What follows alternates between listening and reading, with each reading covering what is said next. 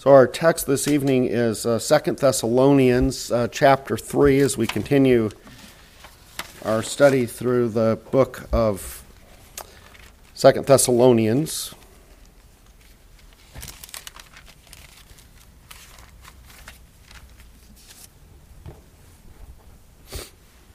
Our focus will be on the first 4 verses, 2 Thessalonians chapter 3.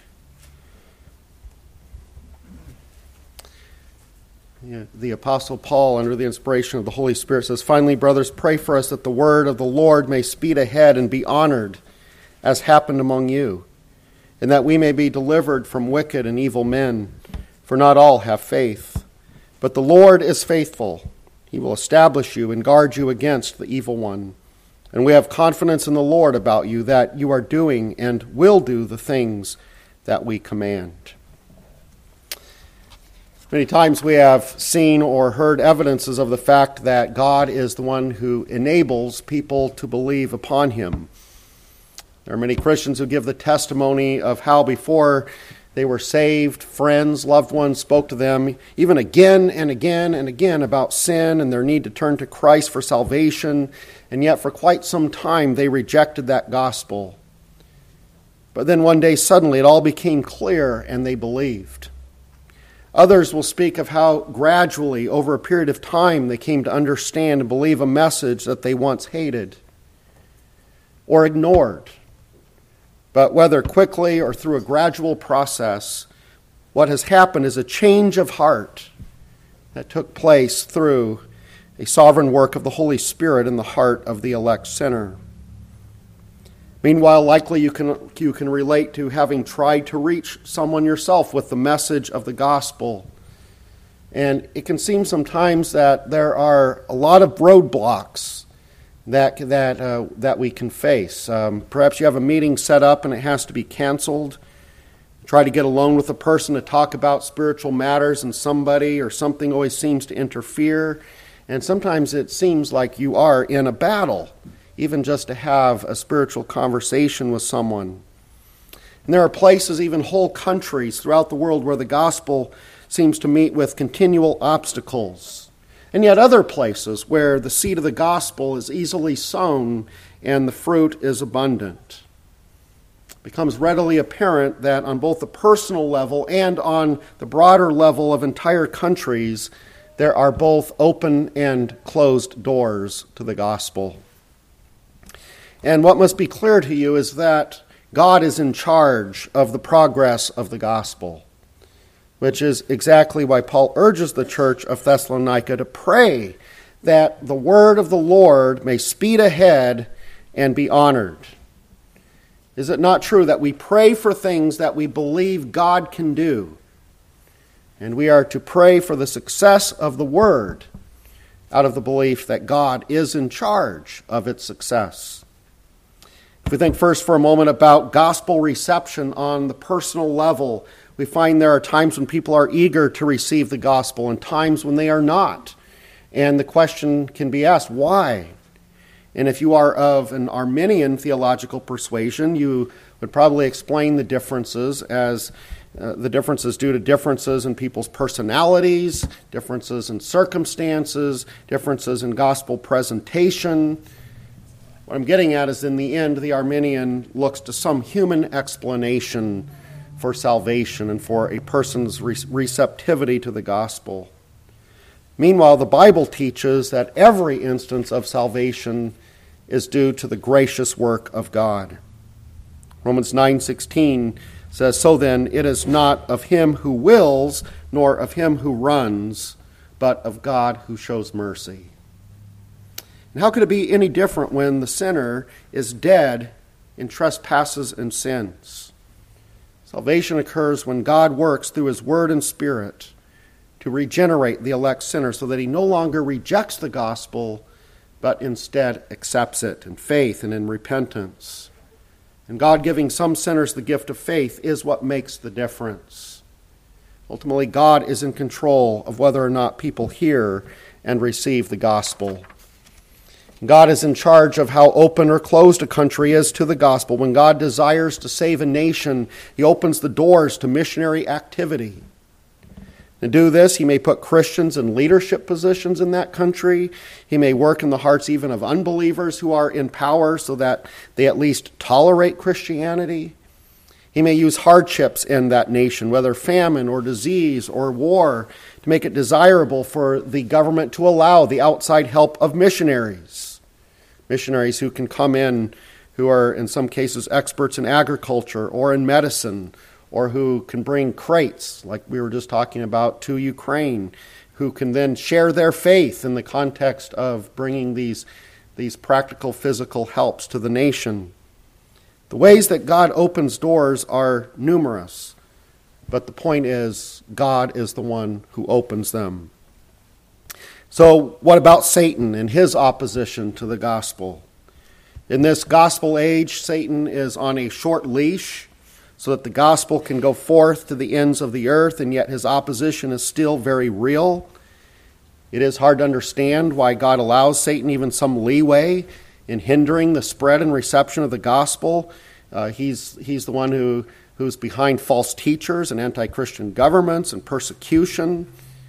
And while we accept that Satan has a role in the plan of our all-wise God, it remains our duty, from our perspective and from what we know, to pray that Satan's work would be curtailed in order that the word of the Lord can speed ahead and be honored, as we read here in our text, where Paul says, "Finally, brothers, pray for us that the word of the Lord may speed ahead and be honored." Meanwhile, Paul in his work of ministry is very familiar with Satan's attempts to disrupt the work of God, and he would experience much more opposition later. But already at this point in his ministry, as he writes this second letter to the Thessalonians, he has known great opposition by enemies. Back during his first missionary journey, while in Antioch of Pisidia, Paul preached to both Jews and Gentiles, many of whom believed. And we read in Acts 13, verses 44 and following, these words: "The next Sabbath, almost the whole city gathered to hear the word of the Lord. But when the Jews saw the crowds, they were filled with jealousy and began to contradict what was spoken by Paul, reviling him. And Paul and Barnabas spoke out boldly, saying, 'It was necessary that the word of God be spoken first to you. Since you thrust it aside and judge yourselves unworthy of eternal life, behold, we are turning to the Gentiles. For so the Lord has commanded us, saying, I made you a light for the Gentiles, that you may bring salvation to the ends of the earth.' And when the Gentiles heard this, they began rejoicing and glorifying the word of the Lord, and as many as were appointed to eternal life believed." And this is just one example from Paul's life, but a good example to use to explain what it was that Paul desired when he asked the Thessalonian Christians to pray for him and Silas and Timothy. In verse 1 of our text, again he asks that they pray that the word of the Lord may speed ahead and be honored. He wants the word to be spread despite opposition, and as it is spread, his desire is that it would be believed. Paul means here by the word of the Lord, the gospel of Jesus Christ. He means the message of forgiveness of sins through the death and resurrection of Jesus. That message, that good news, which speaks of how there is salvation through repentance of sin and faith in Christ Jesus. And Paul's desire is that his ministry would be successful in that the spreading of that word of the Lord would be unhindered, that many would be able to hear it, and that the word of the Lord would be honored through belief in it. Just like we read occurring there in Acts, again, notice Acts 13:48. "And when the Gentiles heard this," that is, that the gospel was not only for the Jews, but also for them, "they began rejoicing and glorifying the word of the Lord, and as many as were appointed to eternal life believed." When the word is accepted by faith, when that work brings about changes in the lives of the elect who hear this word, that word is honored. That word is glorified. The word honored And it says here that the prayer is that the word of the Lord may speed ahead and be honored. That word honored means to have a good opinion. It's a word that refers to praise. It means to extol, to magnify, or to celebrate something. It means basically to glorify it, which is why some of the English translations, instead of the word honor, have the word glorified. It means to speak of the dignity and worth of something.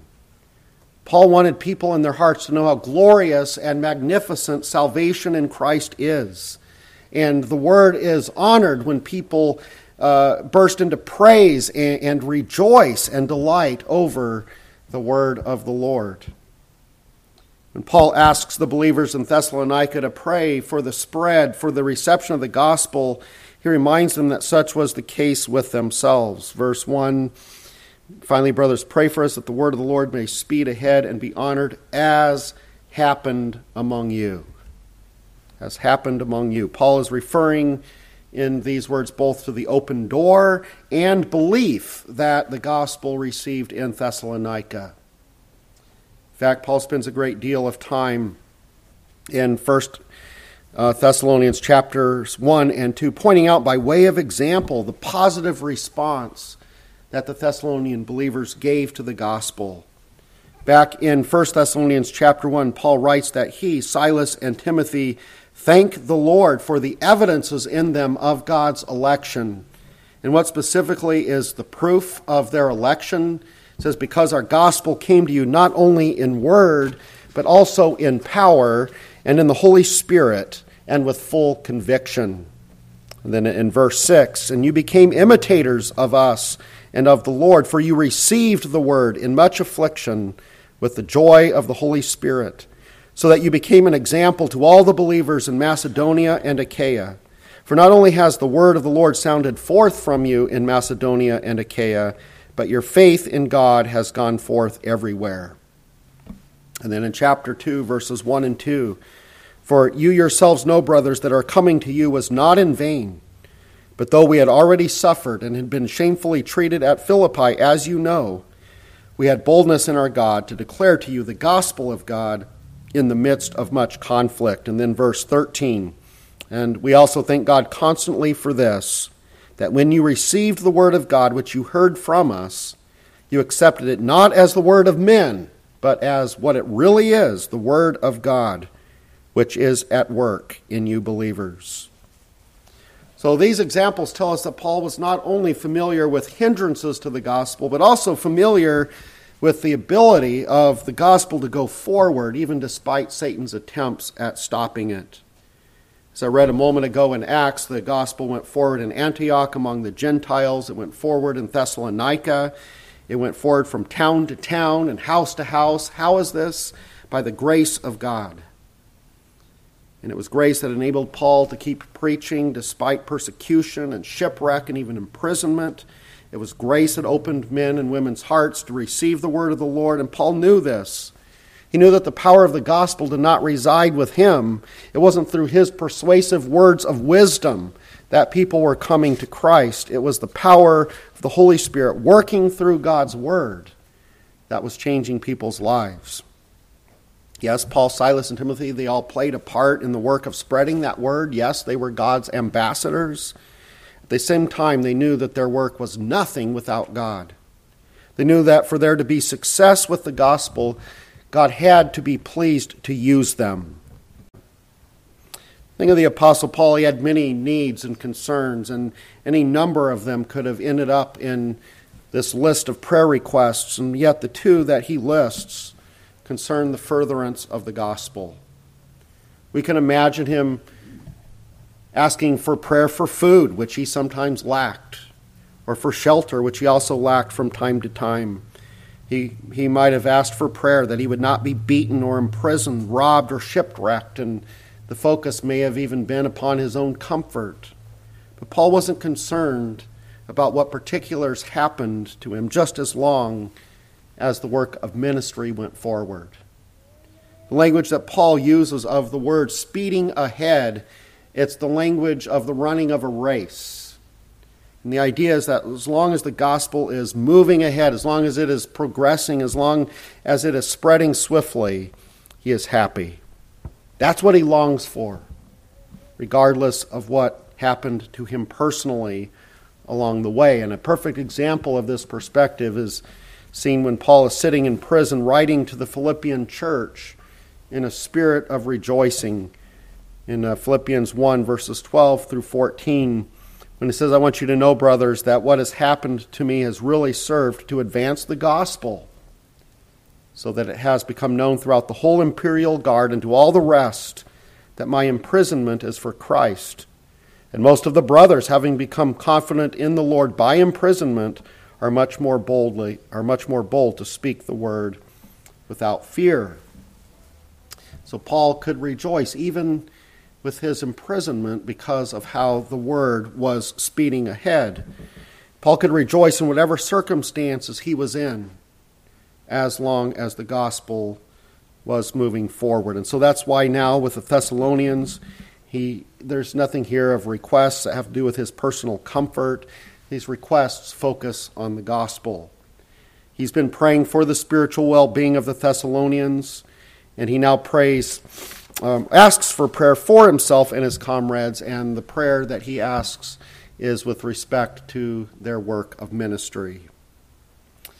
And Paul's attention to prayer is an example to us of our need to be more often in prayer for one another.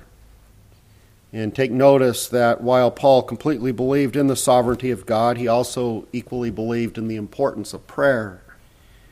Prayer is one of the means that God uses to bless his people. It also puts us in a spirit of dependence upon God so that he can better use us. And God answers prayer. He commands us to pray, and then as the greatest incentive in all the world promises us that if we pray according to his will, he will grant our requests. So do you pray for others? Do you feel a pressing need to pray for others and then to have others pray for you? That would be a definite application of this text for us. Paul asked for prayer that the word would speed ahead and be honored, even as it had been in the lives of the Thessalonian Christians. That's his first request. And as Paul sought God's glory in the spread of the gospel, he recognized that there were enemies.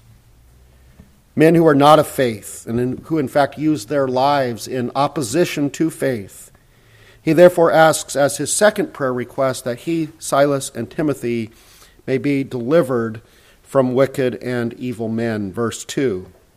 So finally, brothers, pray for us that the word of the Lord may speed ahead and be honored, as happened among you. Verse 2, and that we may be delivered from wicked and evil men, for not all have faith.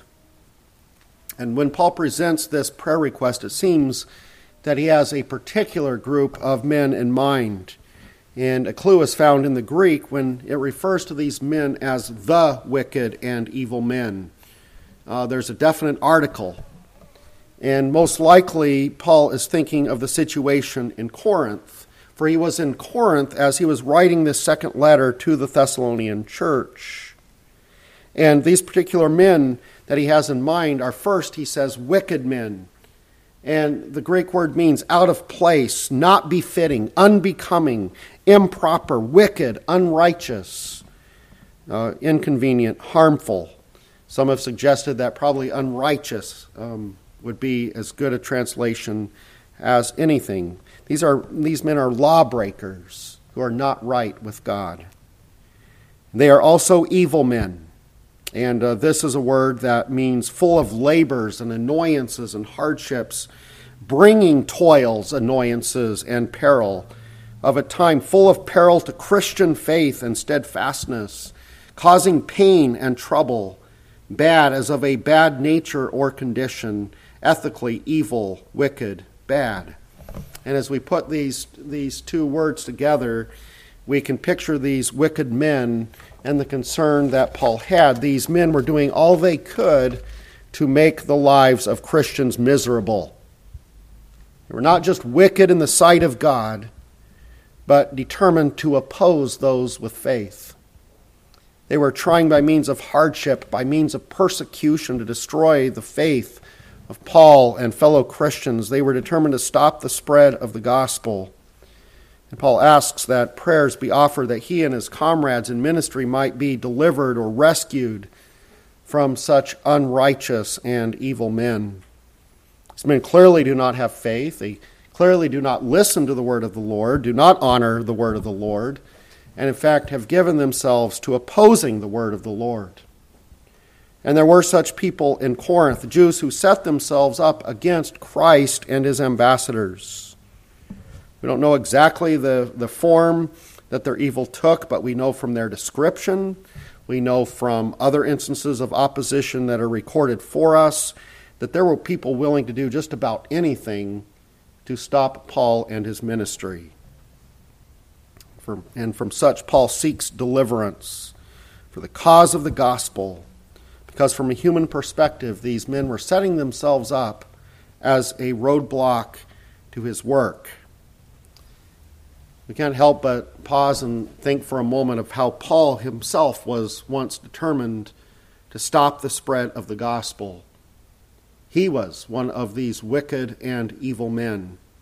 But God graciously changed him, converted him. He became one of the greatest sowers and reapers of the word of the Lord of all time. And we ought to pray that those today who oppose the truth, that the evil and wicked men of today will likewise be converted. We need the reminder that this evil opposition to the gospel is a reality. We don't always understand why God allows evil to stand in the way of the gospel. Sometimes God's word has the victory against great opposition, and certainly God's sovereignty is exalted in those cases. Other times the gospel seems to meet with defeat. And we must simply trust God's ways. But regardless of either outcome, we are to do our part to pray and ask that the Lord would bless. But even though there are wicked and evil men who have no faith, the Lord is faithful. Finally, brothers, pray for us that the word of the Lord may speed ahead and be honored as happened among you, and that we may be delivered from wicked and evil men, for not all have faith. But the Lord is faithful.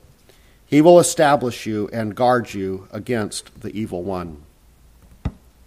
So Paul in verse 3 there tells the Christians with no shadow of doubt, there's no uncertainty whatsoever, as he says, the Lord is faithful, and he will establish you and guard you against the evil one.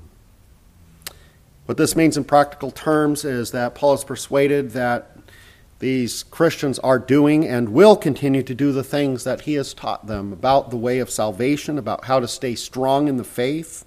He knows that they have faith in the Lord Jesus Christ unto salvation. Furthermore, Paul is confident that they will continue in that doctrine that they were taught. Well, how can Paul say this? Does he say this because he has confidence there in the believers there in Thessalonica, perhaps in their goodness or in their spirituality? No, he says we have confidence in the Lord about you. Verse 4, and we have confidence in the Lord about you, that you are doing and will do the things that we command. He knows that their salvation is the Lord's work. It's a work that the Lord is never going to fail to uphold. As a result, not one of his sheep is ever lost. Now notice Paul is not talking about a confidence that they are never going to falter in their faith, or that they're never going to fall into sin. Fact is, the Thessalonian Christians, just like us, are unfaithful much of the time. Our confidence, therefore, must not lie in ourselves, but in our God, who is faithful to us and faithful to complete what he has begun in us. We are unfaithful, but God is faithful. And it's part of his faithfulness that he daily leads you to repent and to put your trust in Christ crucified. This is part of his work of making sure that his word is being honored in our lives. You can recognize his work in giving you a greater love for Christ in his word that leads to a growing desire to obey him. And when you hear the word of the Lord and you pay attention and you do what it says, you honor it. Now, perfectly? No. but then you honor the word of the Lord by doing with your sin what God calls you to do in his word, which is to repent. We need to repent of our lack of honoring the word and to ask Jesus for forgiveness. Sometimes honoring the word then is a matter of repentance. And since the word has been spread among us, it's been spread among you, honored among you, as you have received Christ's forgiveness, the next way then to honor that word is to yourself spread that word to others and to pray for it spread by others and that it will be honored by all who hear. Let us include prayer for those who are on the front lines, who daily face opposition, especially our missionaries. And remember that despite man's evil and the devil's opposition to the gospel, God is the one who opens doors. Personally and nationally, he is the one who allows his word to speed ahead and be honored as he pleases. But let's take up this prayer as a way to show that we have ourselves a desire to see God's elect gathered, and out of the knowledge that he is the one who must bless all evangelistic efforts. Amen. Let us pray. Our great God and Father, we do thank you for the Lord Jesus. We thank you, Father, for your work in our lives. We thank you, Lord, that for us the word was able to speed ahead and be honored. That, Father, through a work of your Holy Spirit, we were able to hear the word, the words of truth, the words of life, and that through your Holy Spirit we have received that word. We have recognized the truth of ourselves as sinners. We have recognized the truth of Jesus Christ as our only hope and the truth of what he has done on the cross as our Savior from sin. Father, we thank you for how we even now recognize your word as the source of wisdom, the book that is to guide our lives. And Father, we pray that more and more your word would be honored in our lives. We ask that you would forgive us for the ways that we don't honor your word. Father, we recognize within us that we do not love your word like we should. We do not love Christ like we should. Father, this grieves us. And we ask that more and more your word would have an impact on our lives. We pray for the word to speed ahead in our community, in our nation, in the world. We pray for the work of missionaries. And we pray that not only would that word be spread, but that it would be honored, that there would be people who would receive it, who would see the value and worth of the gospel of Jesus Christ and would give themselves to Christ. We, Lord, pray that we would be delivered from wicked and evil men as this work is carried out. We recognize that not all have faith, and yet, Father, you are faithful, and we thank you that you establish and you guard your people against the evil one. We pray, Lord, that you would establish and guard us. And we pray, Lord, that you would continue to do the things that you have started in our lives, this work of salvation, and give us, we pray, more and more, Lord, a desire to obey you in all things. So, Father, we pray for ourselves, but we also pray for the work of ministry throughout the world, that it would speed ahead and be honored. And we pray these things in Jesus' name. Amen.